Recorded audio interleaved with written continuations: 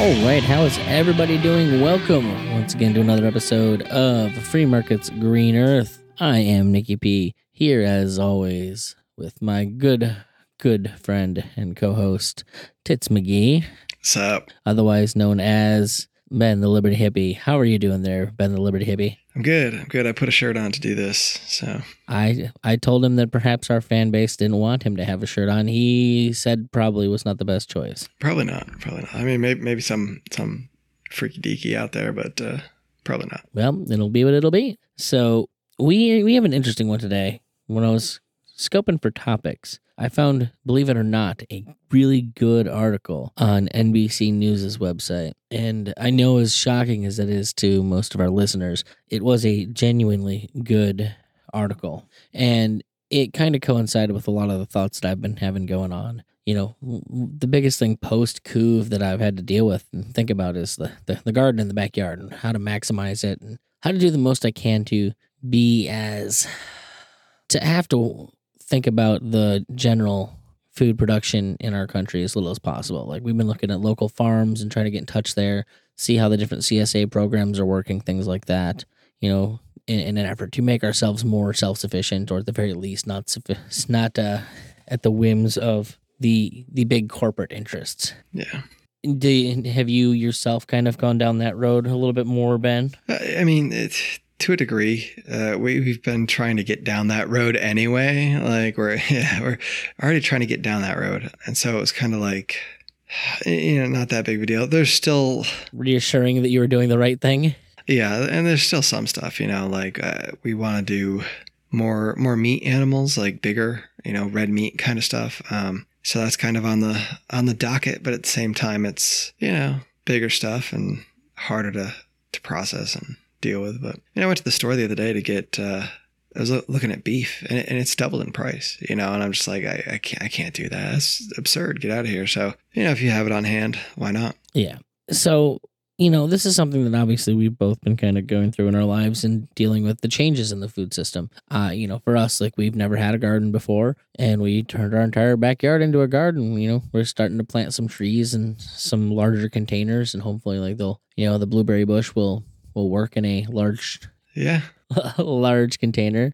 But, there were a couple articles that I don't think people think about when it comes to this, and it's about resources. It's about resource management and how resources get used and spent. And the first article I sent you today was about the manner in which the Couve has affected endangered species, and that basically the governments don't have as much money to spend on keeping poachers from killing the monkeys.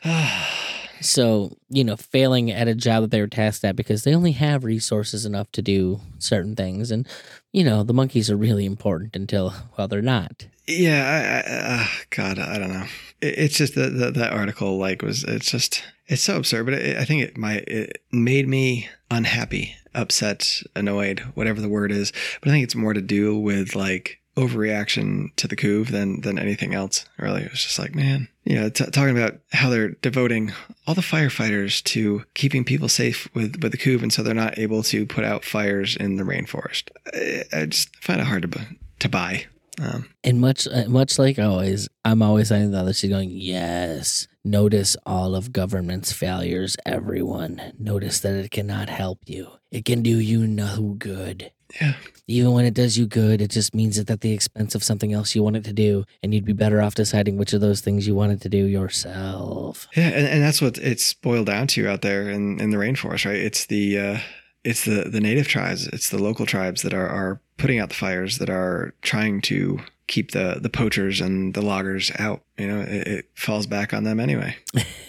So it was a short article, but very quickly after it gave me another article, which was kind of like the core of what I wanted to talk about today. And the article is, as the Couve pandemic strains supplies, Native Americans fight food insecurity.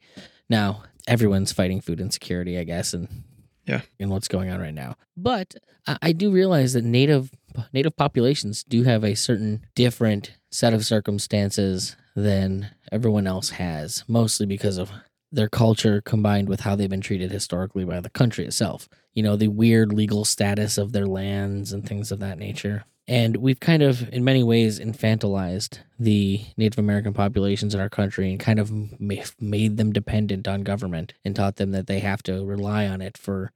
God, we seem to do that to a lot of populations. Is that the ultimate goal, is just making sure everyone believes that they need government to take care of them? It sure seems like it. I mean, it's just when you look at it all, and that's all we're doing right now, with this whole COVID thing, and, you got the coup, and now you got the pig flu coming along, and, we're primed. People are primed to suck the boot and just do whatever I'm told because of something that may or may not hurt me, and there's a very good chance that it won't bother me at all. And here we are. I'm angry. I'm angry about all this nonsense.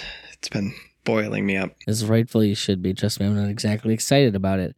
So I'm reading this article, and it's going on to talk about, have you ever been on an Indian reservation? We have a lot of them in New York, is why I ask. Yeah, I think when I was in college, I think we would sometimes, there might have been a few trips to the res to pick some stuff up or to pass through, because it was a weird situation where they actually owned land on either side of the St. Lawrence River, I believe. And so some of it was in Canada and some of it was in New York. And so it's an interesting situation up there. But there's a lot of reservations around there. And that's one of the things with this article that gives me a little bit of pause just to talk about, is because I don't know exactly what life is like on the reservation, right? We have all these pictures that are painted. The stereotype is that it's pretty destitute, and there's nothing good that comes out of it. So, I'm operating under that lens. So I actually grew up minutes from an Indian reservation. Like my hometown has an Indian reservation for the Seneca Nation. It's the Oil Springs Corners Reservation.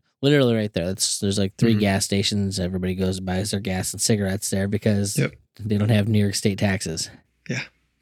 So, but one of the things you see up there is that it looks like you would expect like Section 8 housing to look like in like a broken down hood kind of neighborhood. And it's frustrating to see people living this way, but it's also frustrating that they've essentially been told by society that they have to live this way. They have to rely on the government. And when you rely on the government, that's what government provides you.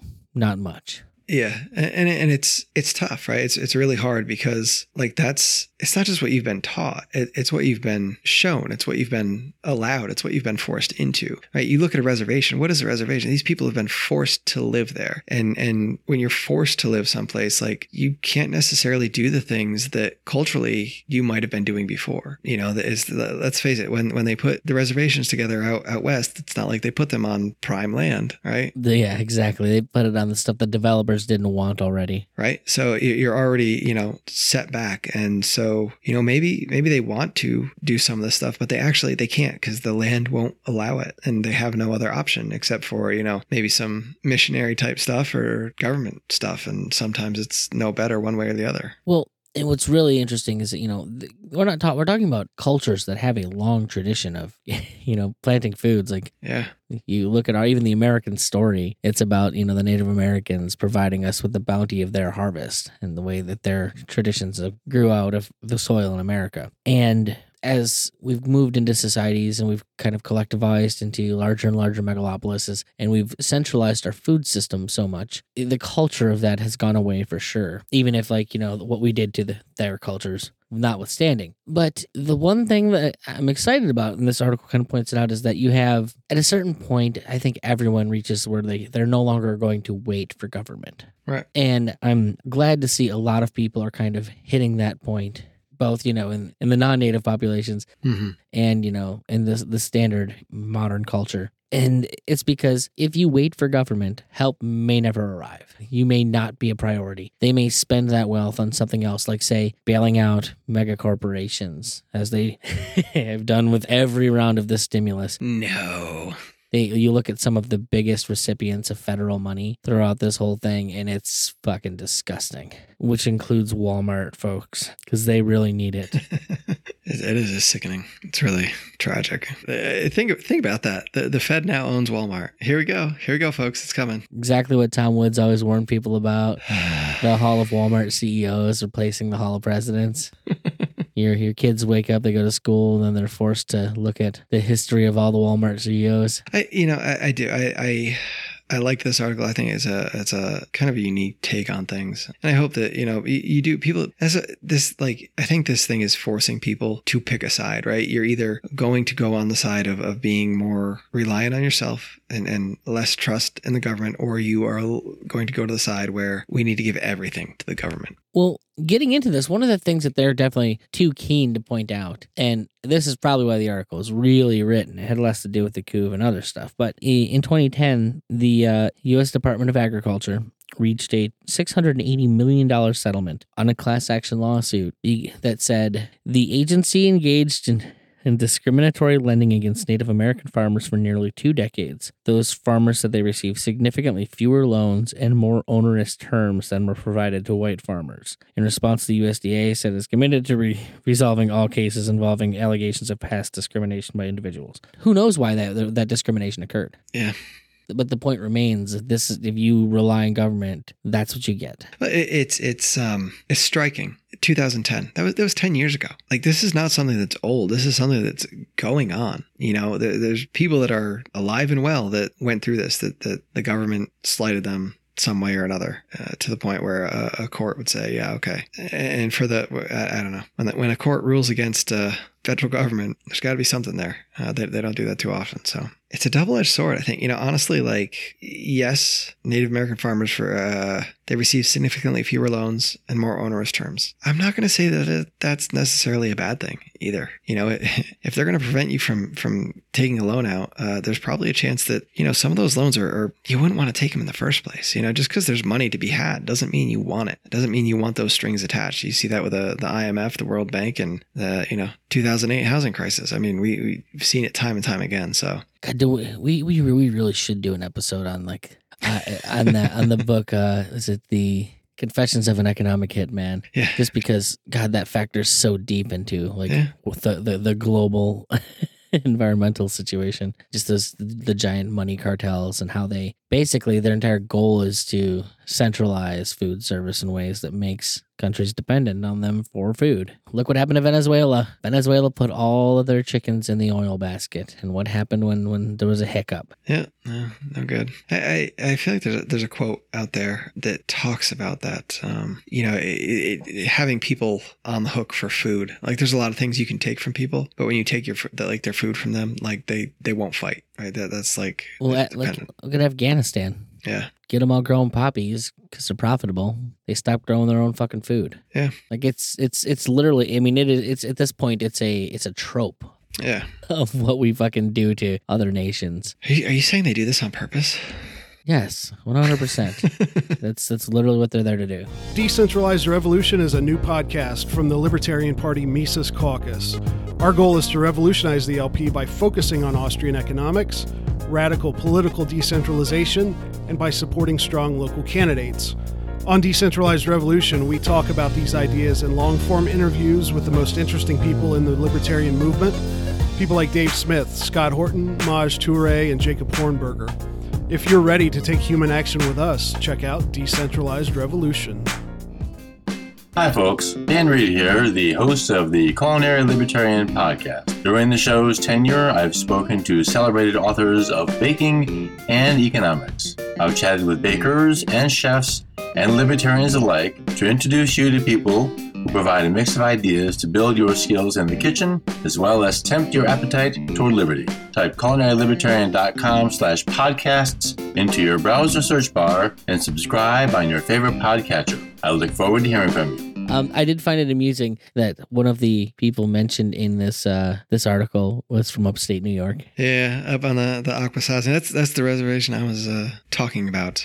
It's amusing to me in that I feel like we kind of just grew up in like almost an idyllic environmentally place. Like, there's something just amazing environmentally about our state. It is not necessarily downstate. When you get upstate and out western New York, it's so different. It's unique. I mean, you think about like all the places that ignore the city. The Adirondack State Park. I mean, like it's the biggest one. This side of the Mississippi. It was like one of the first ones, if not the first.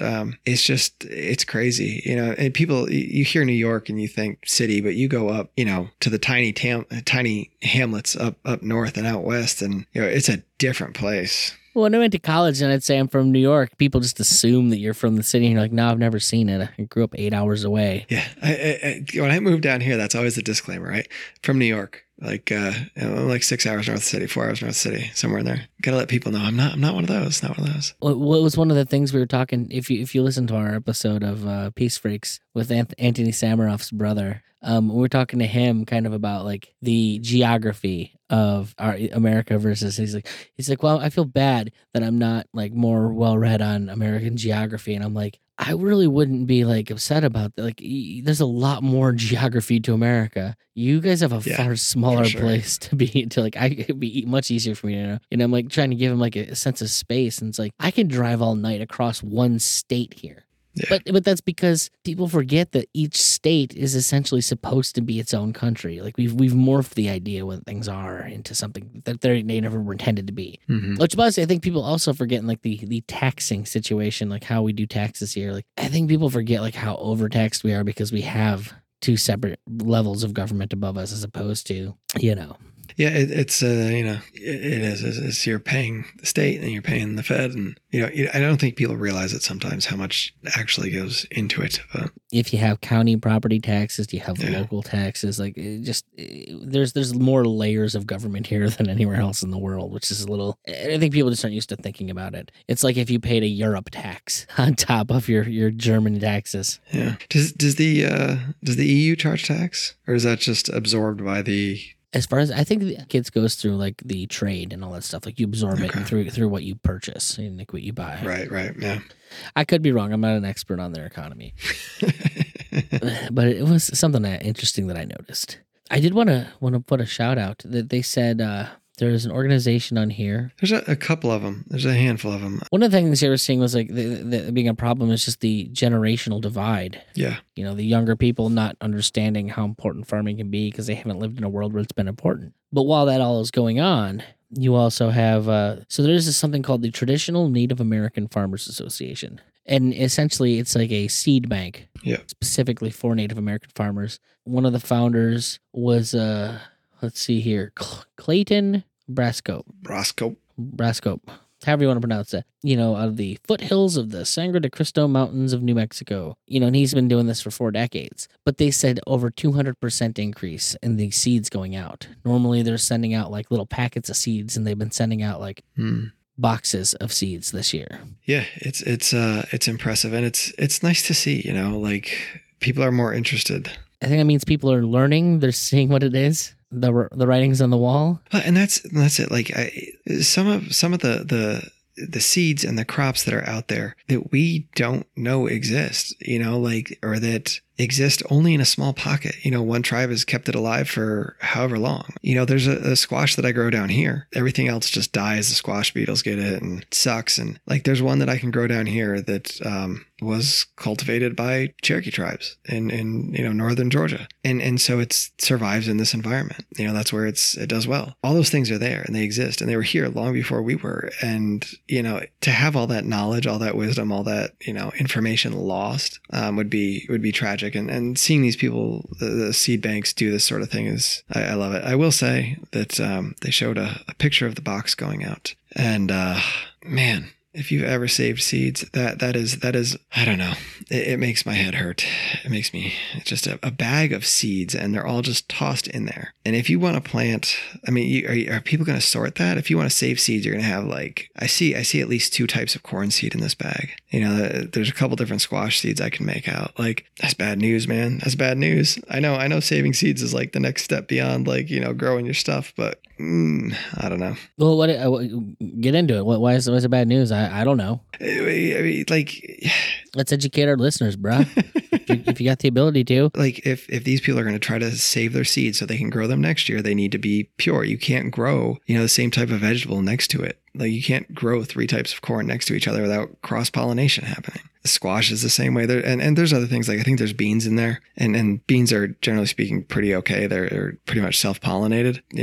Before the flower even really opens up, the pollen descends and so there's not much cross-pollination that can happen there. But some of these other things, it's just like, man, don't do that. Don't do that. Not to mention, I mean, you imagine planting that. Say I want to put my corn over here, or I want to put some squash in between, and you got to go through and like sort that all out. It's just in different times that things ripen. Not all corn takes, 70 days. Some might take longer. So, it just kind of, but they're seeds that are getting out. And that's the first step. Well, that is the first step. More than anything, I'm excited that people are learning. We've been hearing a lot about the increased level of saving just in general amongst Americans, Yeah. In the uncertain times. So even while the stock market's freaking out, apparently some people are saying, maybe I should just not be spending everything I get, which unfortunately makes the government want to spend more to try and ramp up people's spending because, God, they need to get that economic activity. But, when you're misinterpreting economic activity as spending, then I guess, what are you going to do?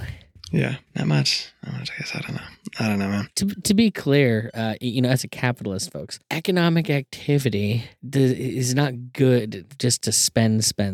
Saving is part of that process. In fact, perhaps the more important part of that process, because saving is how you choose better things to build and better things to make and better ways to use that money. Just blowing it willy-nilly on whatever you can, it's just a stupid thing. Not to mention, the system is kind of set up to propel money towards the people that it's set to propel it towards. Doesn't matter how much they stimulate into the economy. It's just kind of going to float where the laws and the system pushes it, which, by the way, is typically giant mega corporations now.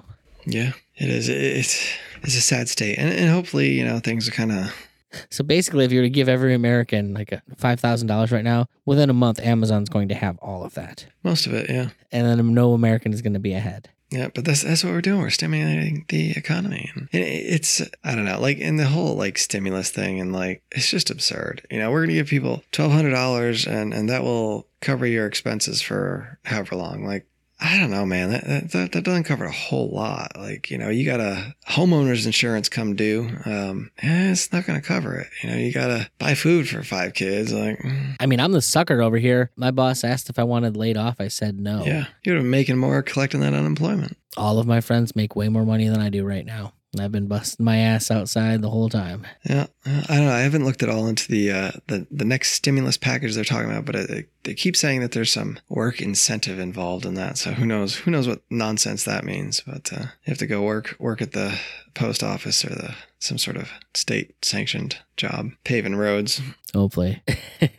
So at any rate, I guess the moral of the story, folks, is from my perspective, do not rely on government to take care of you because you're going to be waiting a long time. Maybe it'll be quick. Maybe it will take forever. Maybe it'll just never come. The best choice that you can make is take the steps to help yourself. Because if you're relying on yourself, please look into the private organizations that are out there that can help you, like this, seed organization we talked about today. If you ever want help, please don't be afraid to contact us. I'm sure we can point you in some directions. Believe it or not, while they try and paint a horrible picture of capitalists, most capitalists aren't evil corporate overlords. Typically, those people are really into governments. Yeah.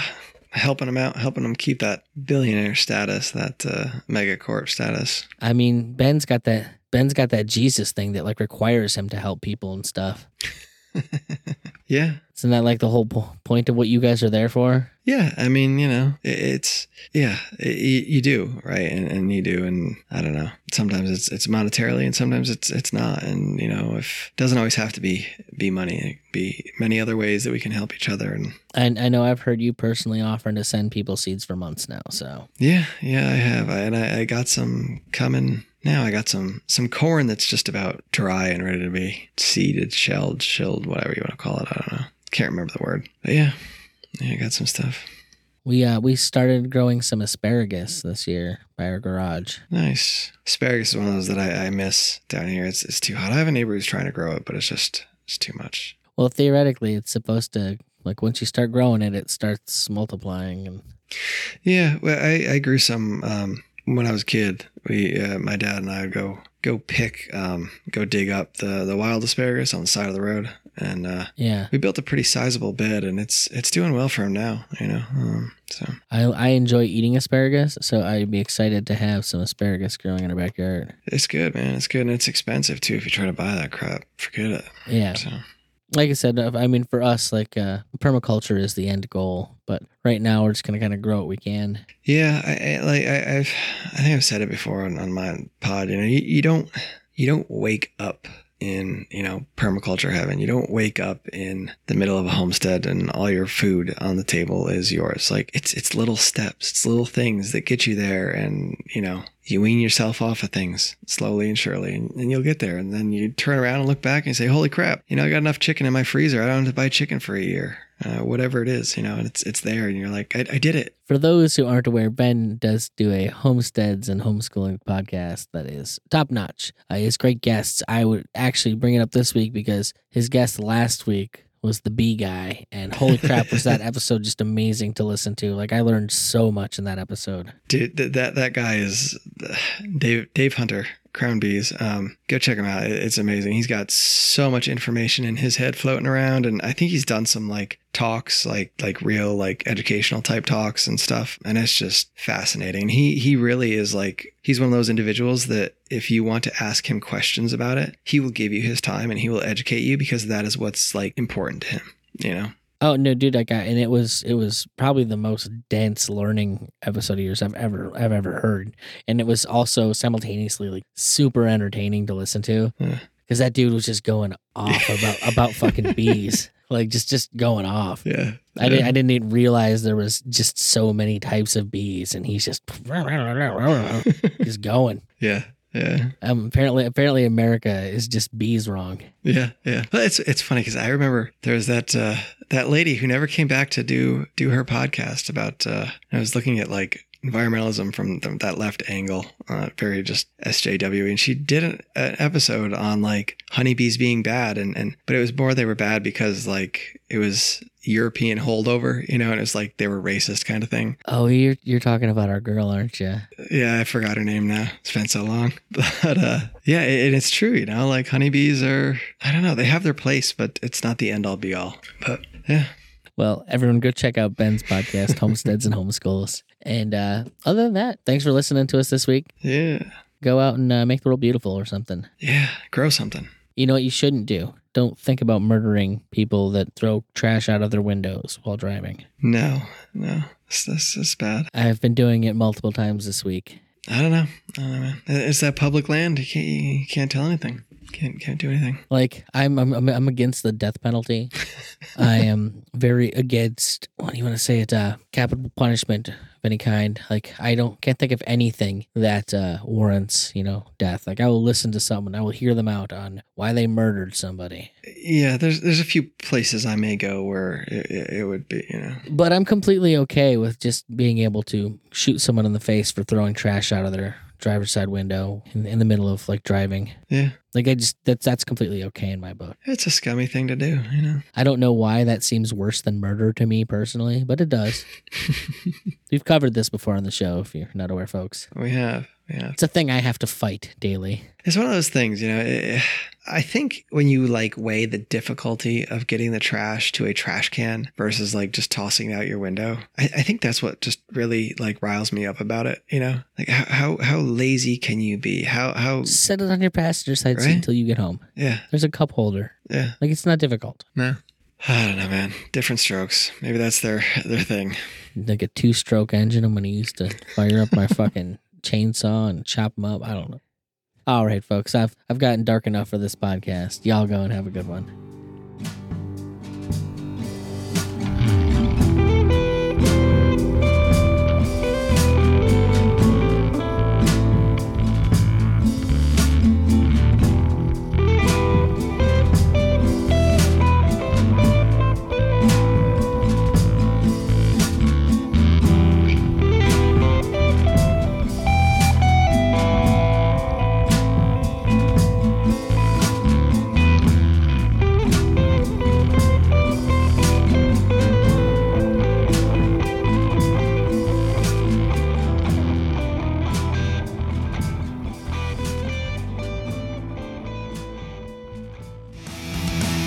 This podcast is a proud creation of the Mad Audio Lab. For more information, check out madaudiolab.com.